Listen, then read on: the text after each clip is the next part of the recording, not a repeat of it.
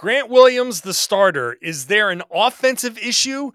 We'll talk about that. Plus, we'll dip into the mailbag. Lots of Sam Hauser talk. Sam Hauser, the difference maker. Sam Hauser, the closer. It's all right now on the Locked On Celtics podcast. Be ever ready. Recognize the city of champs. Boston, baby, we do what you can't. Locked on number 18, Tatum and Brown, J-team, step back. We gon' wet that and slay teams. Of course, the Celtics, who else could it be? Screaming like KG with the Larry O.B. Corrales above average, assessing the team status. Best daily pod, no cap, salary matching. Clutch like Bird the DJ, keep John on replay. Prime time, dapping up the truth on the sideline. Rainy J's, how it started, raising banners, how we finished. Locked on Celtics pod, home of the winners. B.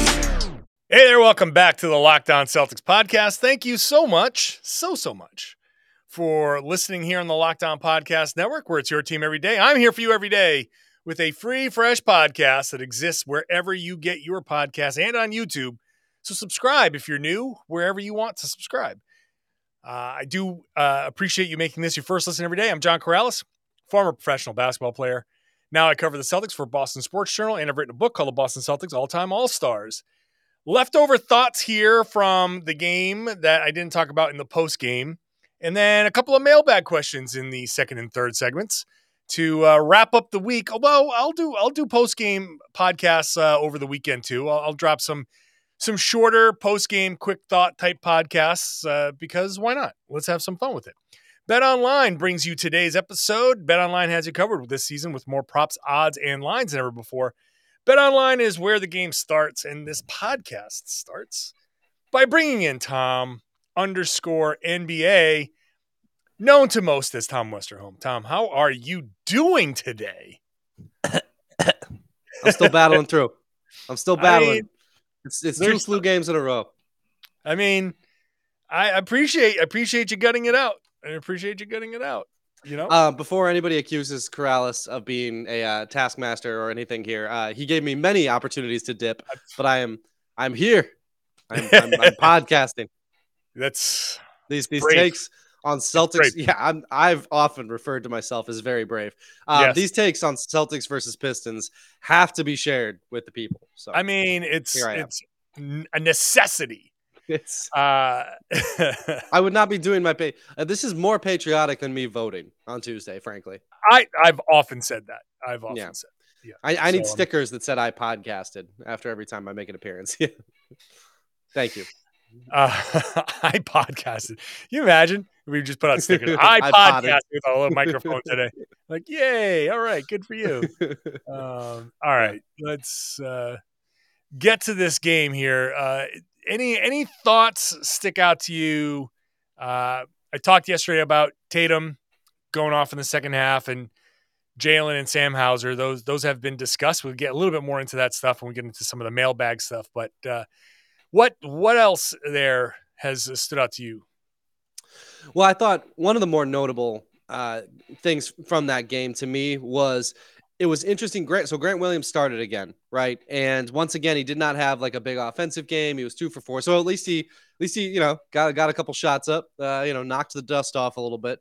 But I thought the interesting thing to me was how strenuously Joe Mazzulla after the game kind of like defended how Grant played, and he said like, no, listen, like Grant's defensive versatility and the ability to guard all these people was really important. He said, I think a reporter asked him, sort of like about Grant having tough games. And Mazzulla was like, I would not call these tough games. Like, yeah, the thing that reporter, by the way, was me. I was the one.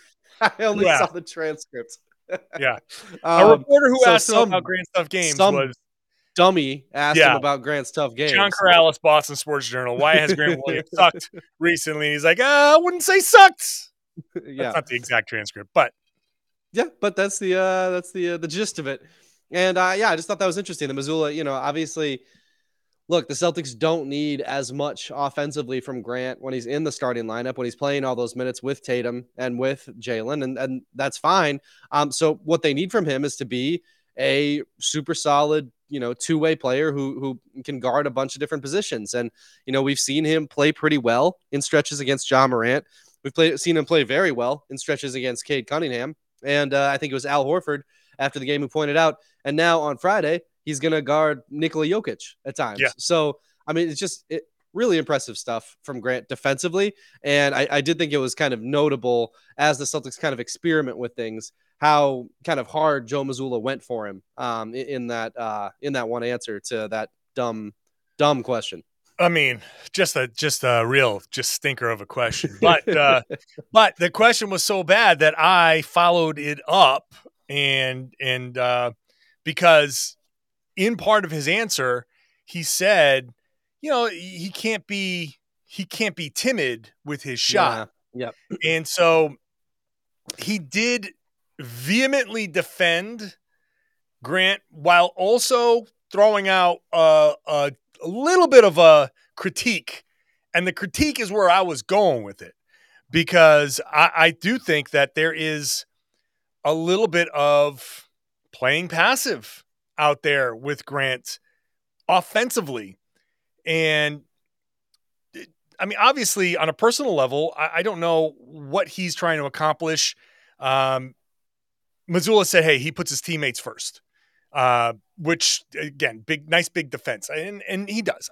Grant is a very good player. We've established that on this podcast. But at the same time, he has developed into a type of player that they can't have that guy go away when he's with the starters. Yes, you're playing more with Jason Tatum and Jaylen Brown, and Marcus Smart is out there and Al Horford is out there. Okay, fine. However, you're Grant Williams and you have added to your bag. And It's okay to shoot some of these shots that they want you to shoot. Don't fall out of rhythm. Don't lose your confidence. Go out there and sure, what we don't want to see is the extreme end of his offense when he's with the second unit, which is I'm going to attack a closeout and I'm going to Euro step and I'm going to try this kind of fancy move.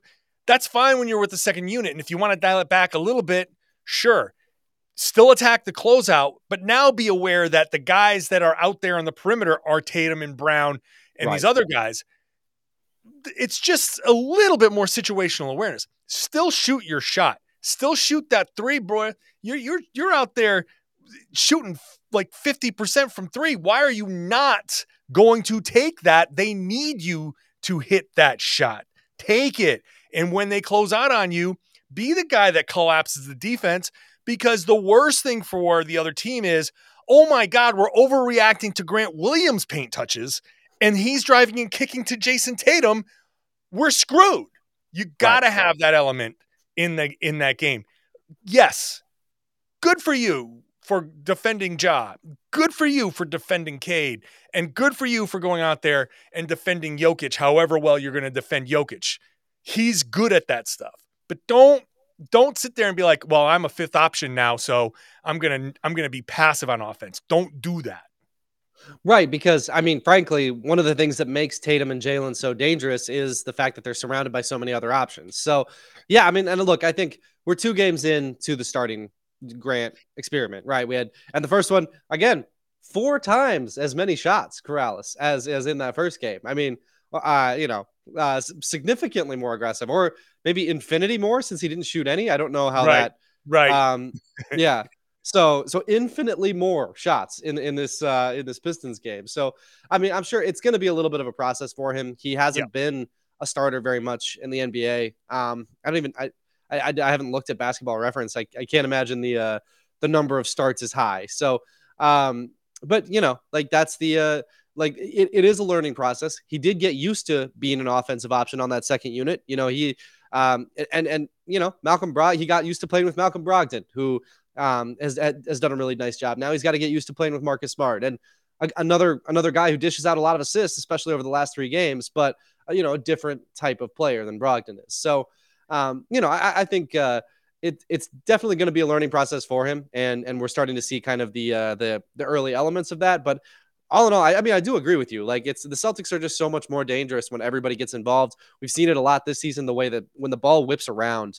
I mean, when there's like 3 or 4 passes, the Celtics are getting a layup or an open 3 every single time. Like, it's just, it's just good stuff when the ball moves and when everybody's ready to shoot, because defenses kind of overreact there. So, yeah, No real disagreements. I just think Grant is getting used to it. Yeah.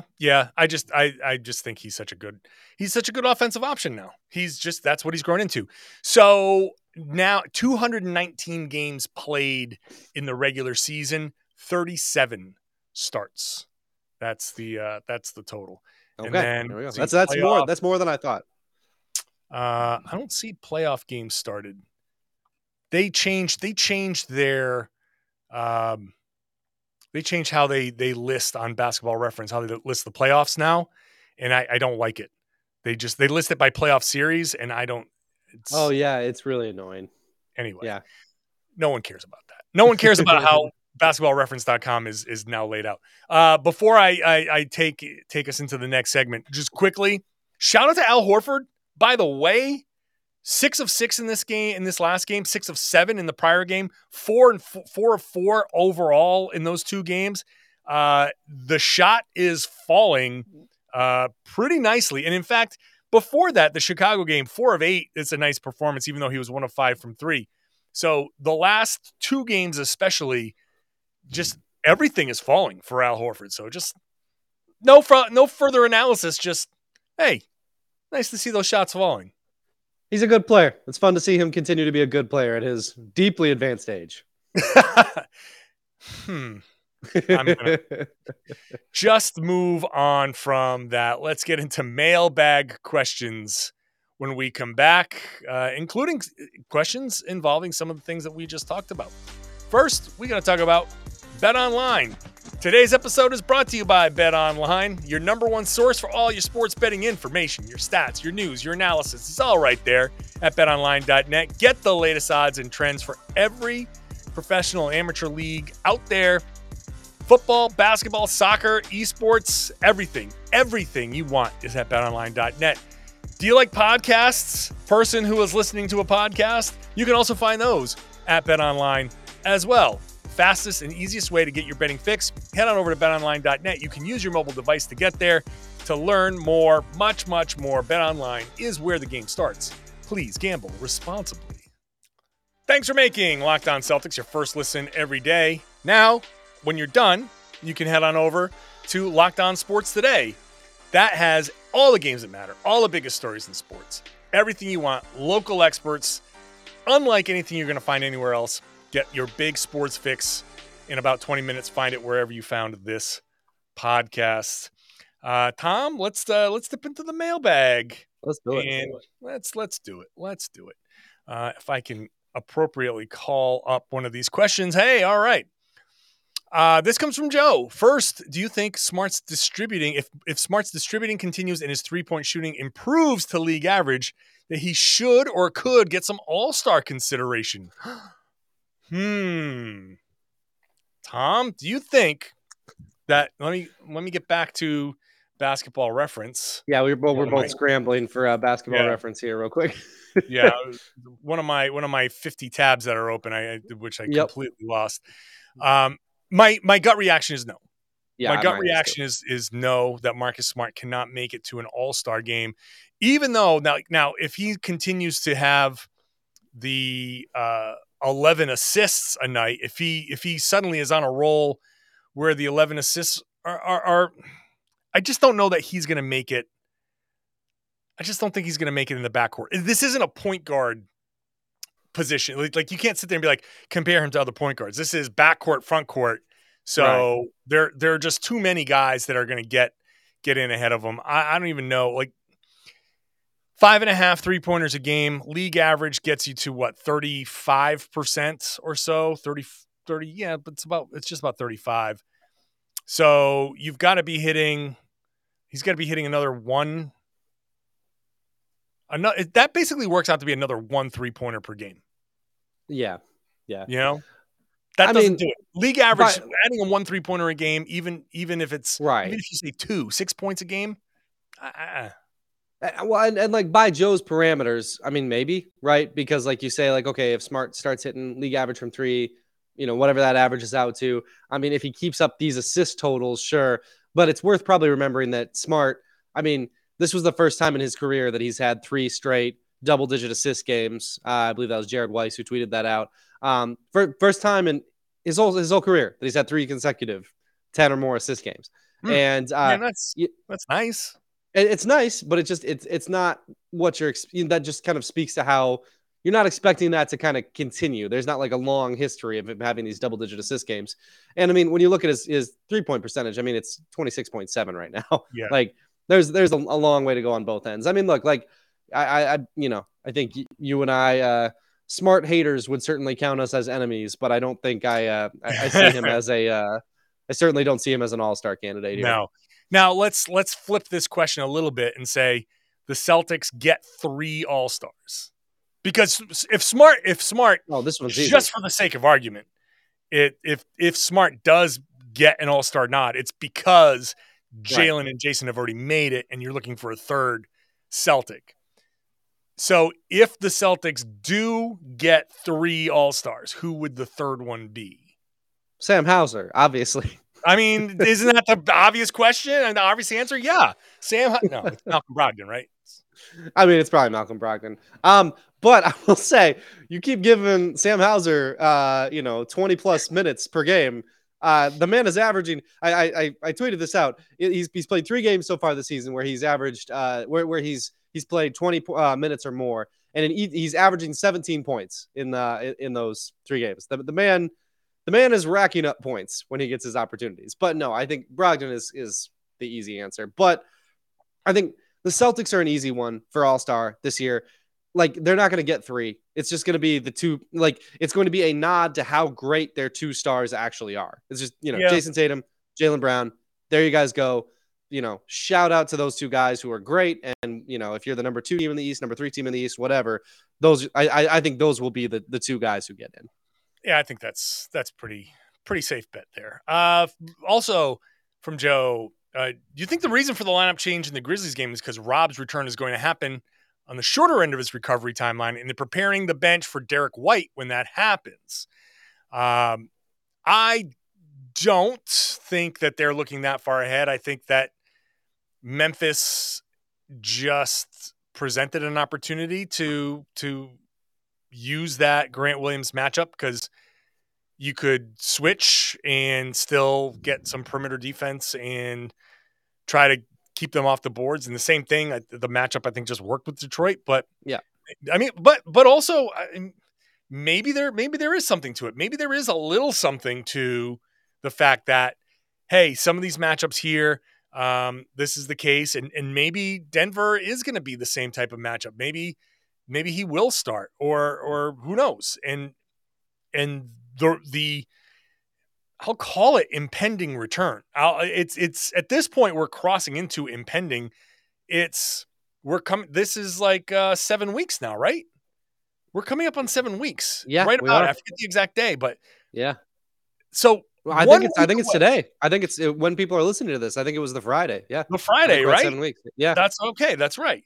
So if we're at 7 weeks and the initial timeline is 8 to 12, and he's out there dunking, and he said they gave me the big window just in case I had a setback. All of this stuff, like I feel like this is pointing to an impending Rob return, and I'm answering this question as no, but I'm not saying it's out of the question that getting Derek White more used to some bench reps now gets him gets him more up to speed when Rob comes in. If they told me that was the case, I would say that that's a smart move, and maybe I shouldn't be so shocked. And even though I don't think that's the answer, I'm not ruling it out. No, yeah, I mean that makes sense. I think, to me, if I were to guess, my guess would be that Joe Mazzulla is trying to win basketball games right now. Like he's trying to build like a nice little cushion here for the Celtics at the start of the season, so they're not trying to battle back like they did last year. Like I don't necessarily know that he's playing like 5-dimensional chess with where guys are at, but that said, so my answer is very much like yours. Like if I were to guess, I would say no, but I don't think it's out of the question. I don't think it's ridiculous, and I mean I think, especially when you look at the way Derek White has been playing with the starting lineup, just wanting to kind of capture that lightning in a bottle because he's been really good, wanting to kind of give him a chance to, hey, like all this good stuff you're doing, you're going to have to do it off the bench here pretty soon. So like, let's start trying that. I think it's reasonable to wonder about for sure. To me, I kind of think Mazzulla's just trying to win games, but I could see it. Yeah, I mean, I think he is trying to win games, but also I think he gets the bigger picture. So, yeah, I do think there's something there. Along those lines, Philip asks, with the twist in the Nets Ime news, do you think it's time to officially fire Ime and make Joe our coach? I think Joe may not be perfect, but given the rollout, best seems to support Joe with the contract so the whole team can move on and compete. I mean, I understand completely where this is coming from, and hey, the Nets had no reason to make Jacques Vaughn their full-time coach other than to support him. Right. I think the Celtics. Can I call a quick timeout on that? It was very funny last night. We're talking about Joe Mazzulla. No timeouts allowed. Anyway, as I was saying. Hey, bow. Boom. Yes, sir. Like Jalen last night was asked about like, you know, the Ime situation and everything, and he was like, Jake Vaughn. Is it Jack Vaughn? And somebody said Jacques Vaughn. He's like, Jacques Vaughn. I'm sure he's going to have a lot of success. It's like, well, what a vote of confidence from you, Jalen. That's so unintentionally disrespectful. The man played in the league, man. He's been in the league. Like, he's been around. Yeah.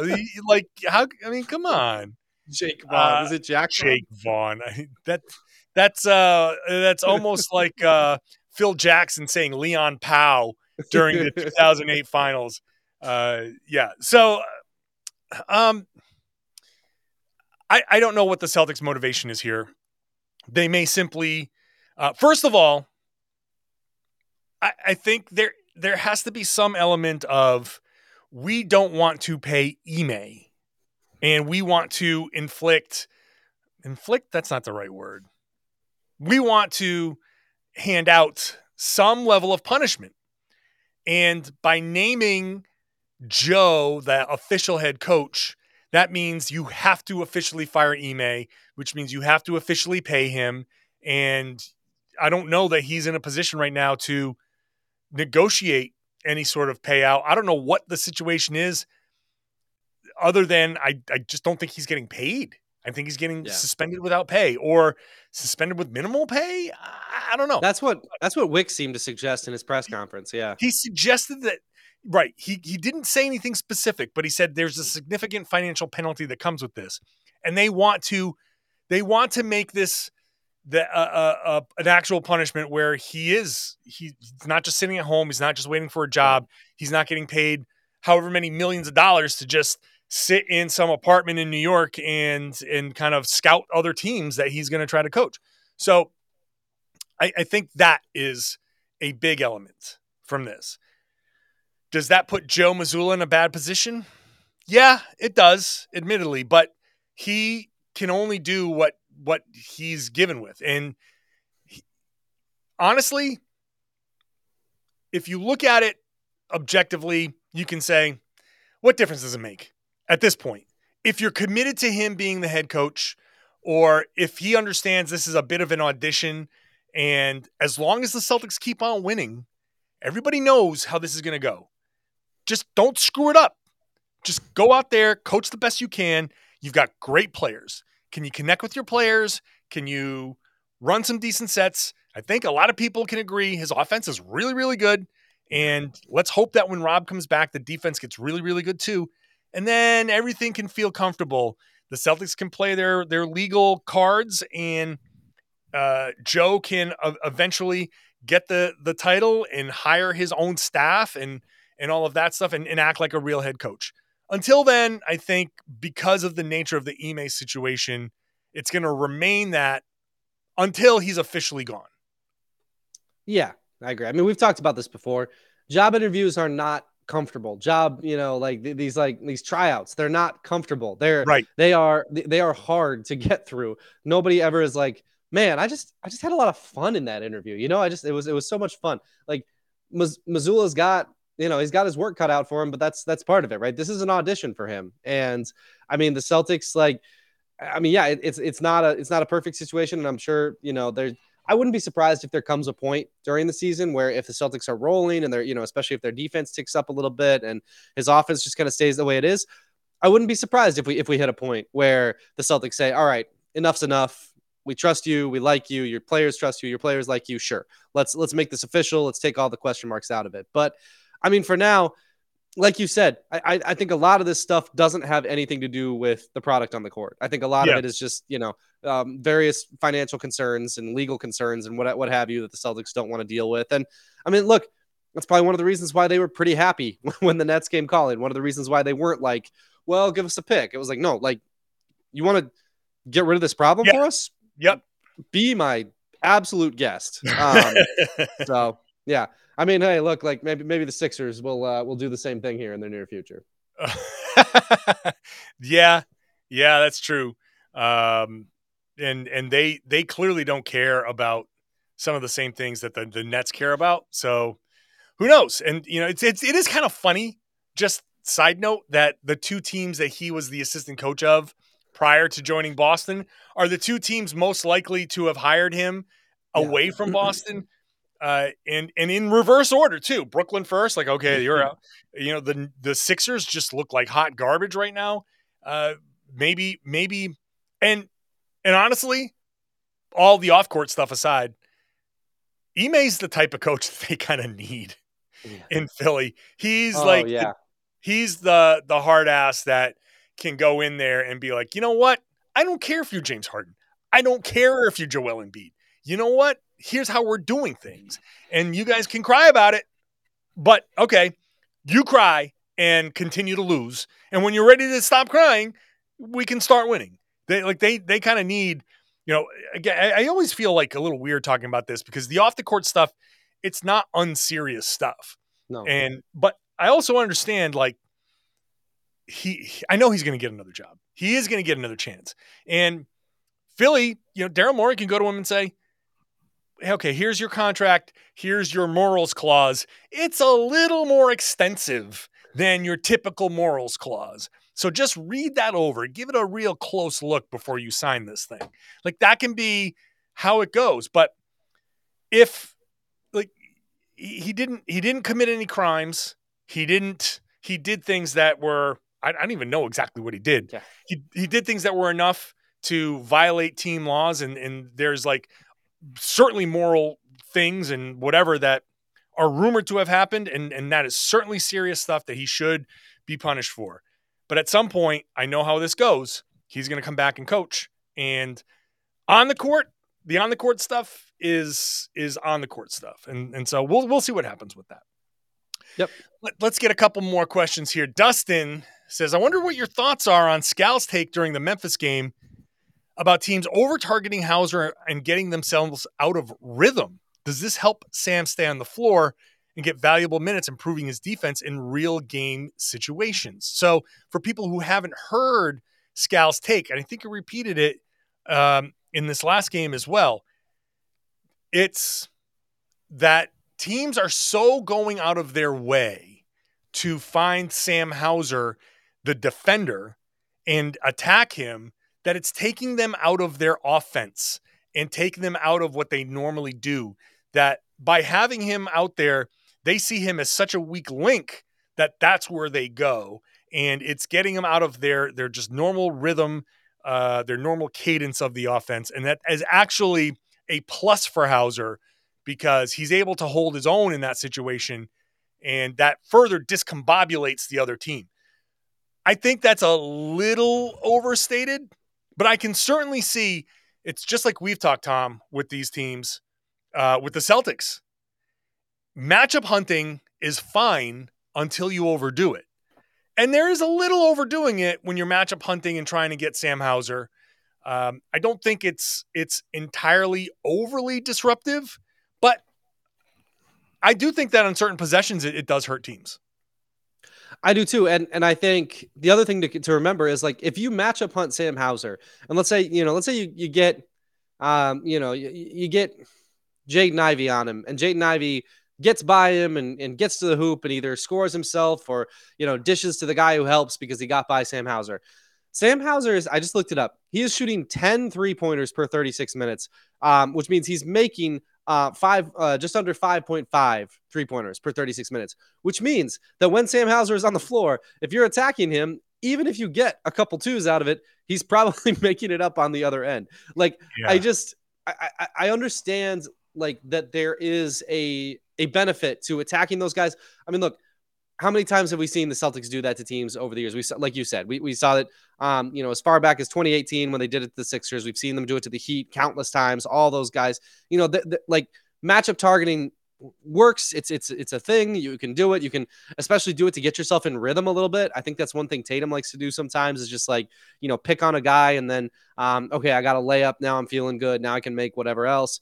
But I mean, realistically, like, I think the net positive of having Hauser out there, I do think Scal's right. Like, honestly, I think that there is a very limited shelf life and kind of a limited utility in completely dismantling your offense just to chase one guy who's like, yeah, he's like a C- defender, right? He's not good, but he's not like, he's not the single worst defender I've ever seen. He's still big. He still kind of competes a little bit.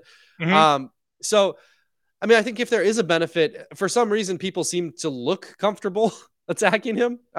Like even when he gets a good contest, sometimes it feels like guys like are comfortable enough to get in rhythm. So, I mean, there's Sure. something there. He's not like an elite defender. He's not a good defender, but he sure is elite at the other thing, which is 1 point more. So, I don't think that the net positive is particularly high there. Yeah, I mean, I agree, like I said, targeting him is fine. And if teams want to target him, by all means, that targeting him on defense should not be the thing that gets him off the floor. And Right. and the next element to this question and this answer goes back to Rob is coming back. And okay, you want to attack him? Well, now it's the, oh, you want to pick on this kid at school? No problem. You've been picking on this kid at school. Now his much older brother and much bigger brother is walking him to school. Still want to pick on him, or you good? Like, how that's going to go if you try. So, it's I think it's going to change a little bit, and that's going to help. And like you said, he's a big dude. He can get beat, but hey, every once in a while, he's still going to get a contest.